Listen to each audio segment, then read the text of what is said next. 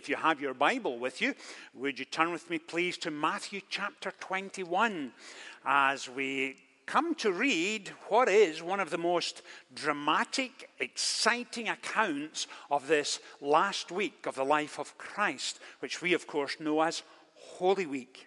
And the passage we're reading this morning comes immediately after the passage which focuses on Jesus' triumphal entry into Jerusalem. And so as we begin chapter 21, we're reading from verse 12, page 1532 of the Church Bible. Jesus entered the temple area and drove out all who were buying and selling there. He overturned the tables of the money changers and the benches of those selling doves.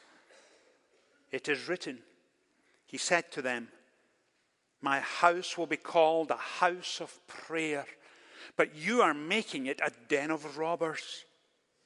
The blind and the lame came to him at the temple, and he healed them. But when the chief priests and the teachers of the law saw the wonderful things he did, and the children shouting in the temple area, "Hosanna to the Son of David," they were indignant. "Do you hear what these children are saying?" they asked him. "Yes," Jesus replied. "Have you never read, 'From the lips of children and infants you have ordained praise'?" And he left them and went out to the city of Bethany, where he spent the night. I suspect earlier this morning when the children came in celebrating Palm Sunday and reenacting the children of the first century when Jesus arrived in Jerusalem, it is always so special to see children active in church. And of course, we love to see them and love to hear their thoughts on God and prayer and all of that. And a few weeks ago at a Wednesday Bible study that I teach, I shared some letters from children, just a sentence or two, as they were writing to God. And so I wanted to share them again this morning. And so the first one comes from Larry. And Larry writes, "Dear God, maybe Cain and Abel would not kill each other so much if they had their own rooms. It works with my brother." And you can understand why Larry would say such a thing. And then Neil, "I went to this wedding and they kissed right in church. Is that okay?" And what Neil is telling us, of course, is something we all know. When you come to worship Sunday morning, if you come for a funeral or a wedding, or if you come into church, there is appropriate behavior and there is inappropriate behavior. And this morning as we come to this, as I said moments ago, one of the most dramatic passages in the gospel narratives, you realize that what is taking place is so unusual that if it happened in any church in the Greenville area during a morning service, it would be all over local news by that night. I suspect, in fact, people would get out their iPhones and they would film what takes place as the pastor overturns the communion table and starts scattering baptismal fonts and microphones and crucifix. You would think, what has happened? And that was exactly the sense of what happened when Jesus overturned the tables of the money changers in the temple immediately after his entering into Jerusalem. Now, there are two contexts I need you to get this morning.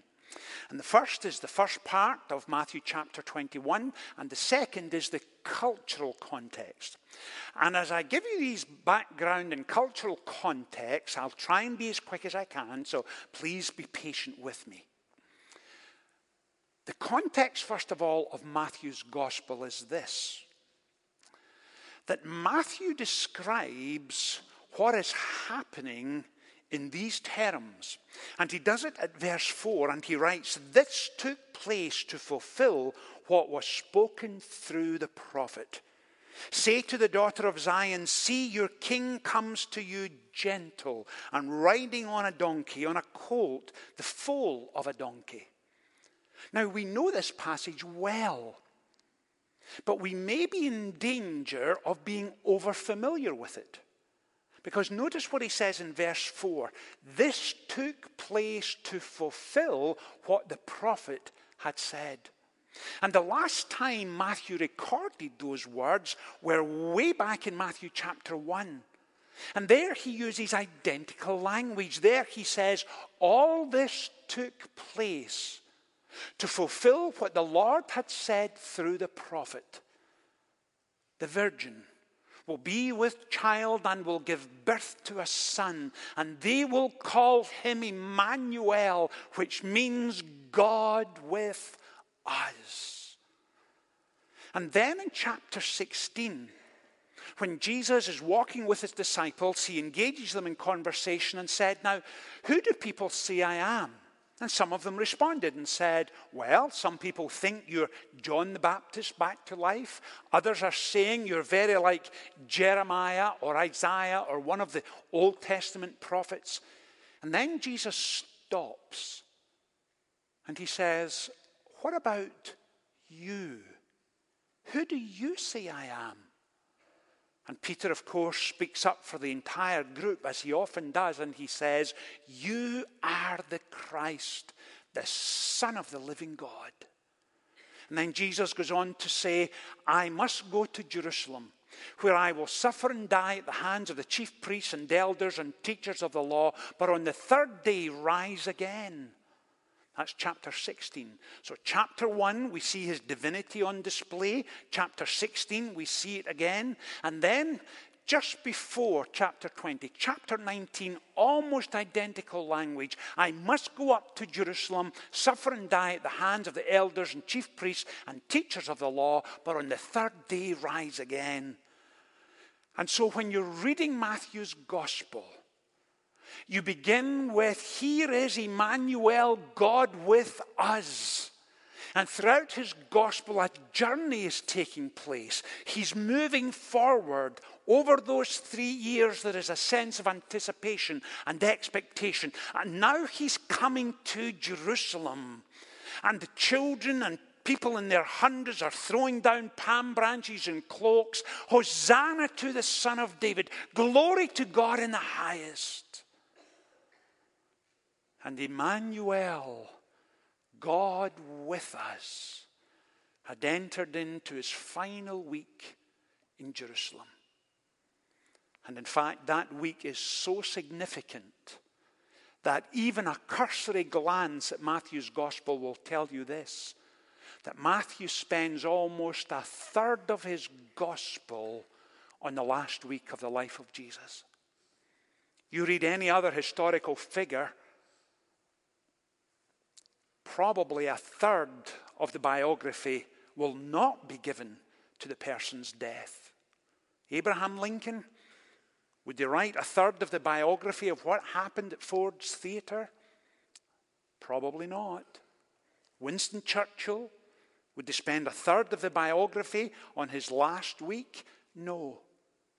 And what Matthew is telling his reader is this: watch out, listen, be careful. What you're about to discover is extraordinary because God has come to Jerusalem.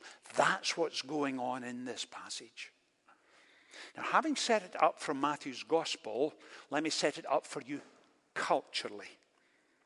And the reason I'm setting it up for you culturally is this: that during that final week, it was also Passover week, and that was quite intentional in the purposes and plans of God. He knew that Jesus would go to the cross on Passover week. And Passover week was important for this reason, that Jewish people from all over what academics call the Mediterranean basin, in other words, if you're looking at a map, start over here in the east, this is Libya, and as you move to the west, you move from Libya into Egypt, you'll get to Alexandria, ancient Carthage, then you can travel up to Jerusalem. And Jewish people from along the North African coast would make their way for Passover up to Jerusalem.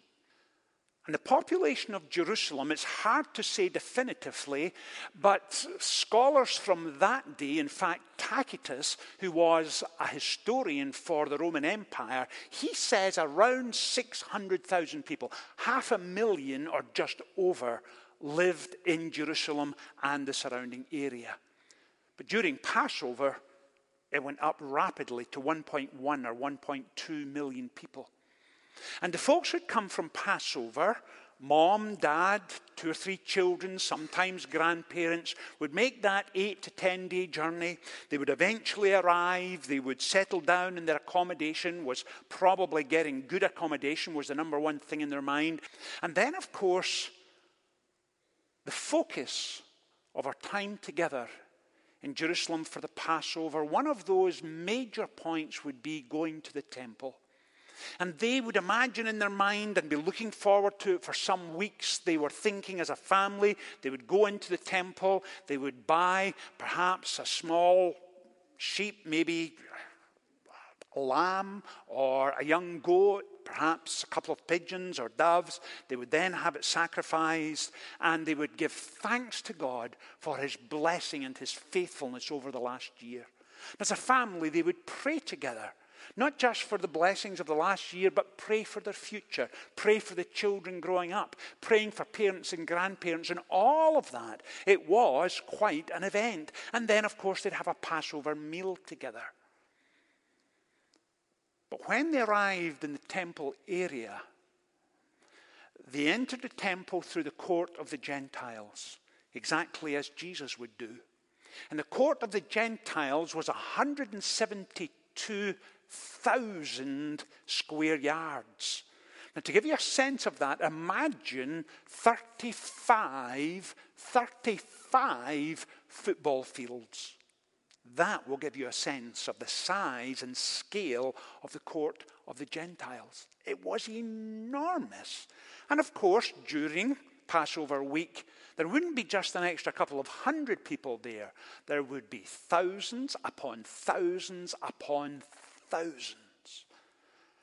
And as the pilgrims were making their way to Jerusalem, in their mind, they're focused on that moment of sacrifice, that time of prayer. They've been saving up for some time. They arrive in the court of the Gentiles. They take their money with them, and they try to buy a lamb. And the person selling it says, "Let me see your money." And he looks at it, and it's from Egypt. And he says, "This money's no good. It has a pagan god on it, a pharaoh. You can't buy anything in the temple with that. If you go to the other side of the court of the Gentiles, you'll find someone who will change that into Jewish money for you. Then come back here and you can pay your temple tax, which was half a shekel, and then over there, then you can buy an animal for sacrifice." And of course, the dad goes away over, and he goes over and he shows them the money, and he says, "Yes, we're from Egypt. Yes, it's a gold coin. I know it's a pharaoh. In Egypt, we would get 5 shekels for this coin." And the seller would, or the exchange merchant would look at it and say, "Are you kidding me? 5 shekels? This isn't worth 2.5. And he says, "But in Egypt, we can." "Well, you're not in Egypt now. If you want a sacrifice, if you want an animal, if you want to pay the temple tax, 2.5, I might go 3 just because it's you and I feel sorry for your children."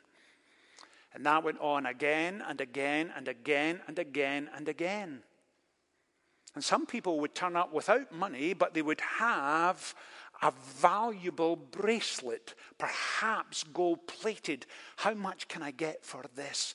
Can you give me enough to buy an animal for sacrifice?" And you can imagine those conversations going on again and again and again. And you had commercialism, which was out of hand with corruption. And it was just beyond imagining. Now, in your mind, come with me and stand there and just watch and listen. Listen to the noise of doves and geese, young cattle, lambs, goats, all of the exchanging, the bartering back and forward. Think of the stench Think of the noise. And when Jesus arrives and he sees all of this being enacted in front of his eyes, I imagine him shaking his head and thinking, good night, what have we come to? This is a place of prayer. This is a place of worship. This is a sacred space that's to be treated as such. This is a place where people gather for prayer. This is where the temporal meets the eternal. This is where the secular meets the sacred. This is where the sinful comes to a holy, gracious God, and you have turned it into a marketplace, a den of robbers. Are you beginning to get a sense of what's going on? And I can't help wonder in my mind if when Jesus is standing there, and it's not his first time in the temple, but he knows what's about to take place. He knows that Calvary is coming. And I wonder if in the mind of Jesus it went back to Isaiah chapter 6. And if you're familiar with the Old Testament book of Isaiah, you know this, that in Isaiah chapter 6, Isaiah, who was an outstanding individual, talk of a man of integrity and character, of transparency, a man who deeply, profoundly loved the Lord. And in Isaiah chapter 6, you get to read what is, for all intents and purposes, Isaiah's diary. And in there he writes this. He writes, in the year that King Uzziah died, I saw the Lord seated in the temple, and his robe filled the temple. Now remember, 35 football fields, and the presence of God is so overwhelming, he fills the whole place. And Isaiah says this, he records it right there, and he says there were countless cherubim and seraphim, angelic beings bowing down in front of God, because here was God in all of his wonder and glory and transcendent majesty.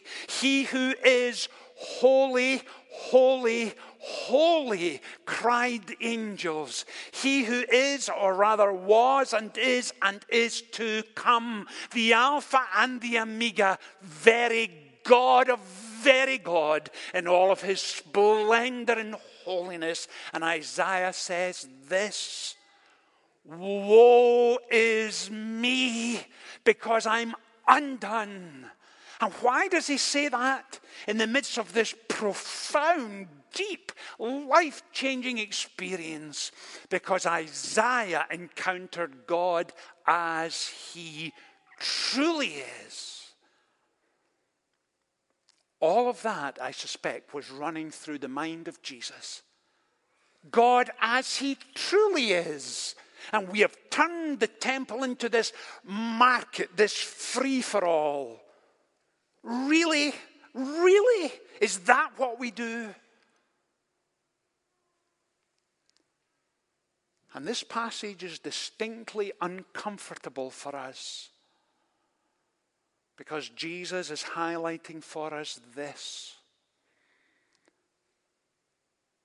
that we are comfortable with Jesus as long as he is meek and mild and gentle.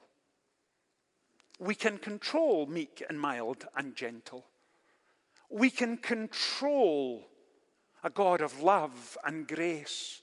We're comfortable with him transforming us, renewing us, equipping us, enabling us to live out our faith. That's what we're familiar with, what we're comfortable with. But when you move to that level of profundity, and God in righteous holiness and power and majesty begins to work in the deep places of our lives, when he begins to turn over those areas in the deepest recesses of our heart and mind and soul, and he does it by exposing us to his holiness, we are decidedly uncomfortable. We are unsettled. And Holy Week is for us a challenge. It's a challenge. We're comfortable with him throwing down palm branches and singing Hosanna to the Son of David. We like that. We like the celebration. But when he begins to work in a deep, profound manner and challenges those recesses in heart and soul and mind, then it becomes uncomfortable. Then it becomes challenging. And the passage immediately, or rather the verses immediately following him turning over the money changers and driving them out of the temple, what do we read? We read that the children gathered along with the blind and the lame. And when he performs miracle after miracle after miracle, and when he transforms lives and brings wholeness and healing and refreshing love and grace, what do the chief priests say? They look at him and they were indignant. How dare they? God is at work. Emmanuel is in the temple, and they were indignant because they could no longer control him. That's what was going on. And dare I say this, and allow me to say this as gently as possible, because I know the reality of it in my own life, that when God begins to seek out those dark corners of my life, when he begins to point to my will and my demeanor and my motivation and my desires, and he says to me, Richard, you need to clean up this area and this area and this area and this area, and you need to get right with me. There are times when I become indignant. There are times when I say, Lord, I'm willing to give you this area and this area and this area, but don't take that from me. That's my darling sins, the sins I really enjoy, the sins I hold close, the sins I nurse. And then he takes me to the woodshed. And then he says, it's time to change. It's time to be the man I've called you to be. It's time that you were the lady I've called you to be. It's time that you and I did business together, and if you are ever to know me in the profundity of unrestrained, undiluted holiness and grace, it's time to go deep and it's time to be radical. That's why Holy Week is uncomfortable, because we cannot walk away, we can't pretend it didn't happen, and we cannot refuse him, because we know how it ends. We know that he died for our sins. We know what it means to sing, oh, to see the dawn of the darkest day, Christ on the road to Calvary. He became sin for us. Do you understand that? It wasn't that God simply blamed him. He became sin for us. That's the wonder of it. And we have to face it and seek again his forgiveness and his grace and the opportunity to start afresh. Is it painful? Always. Is it tearful? Often. Is it healthy? Absolutely. Because when he begins to deal with us at that level, he introduces us to the sins in our lives that we need to confront. And he insists on it. Secondly, he highlights for us daily patterns that need to change. Motivations, desire, patterns of thinking and behavior. And thirdly, he reminds us of his love for us. And it's out of that love and grace that we come and say, Father, cleanse me, change me, turn over the tables in my life. Help me to be rid of them. And help me, please, oh God, to be devoted to you all over again. Holy Week is uncomfortable. And it should be. Because next Sunday is still to come. Let's pray together. Father, thank you for this incredible passage of Scripture. And may we this week, like young Neil, be able to say, Lord, I think about you at times, even when I'm not praying. Father, challenge us, deal with us, refine us, reshape us, that we might be yours and yours alone. In Jesus' name we pray.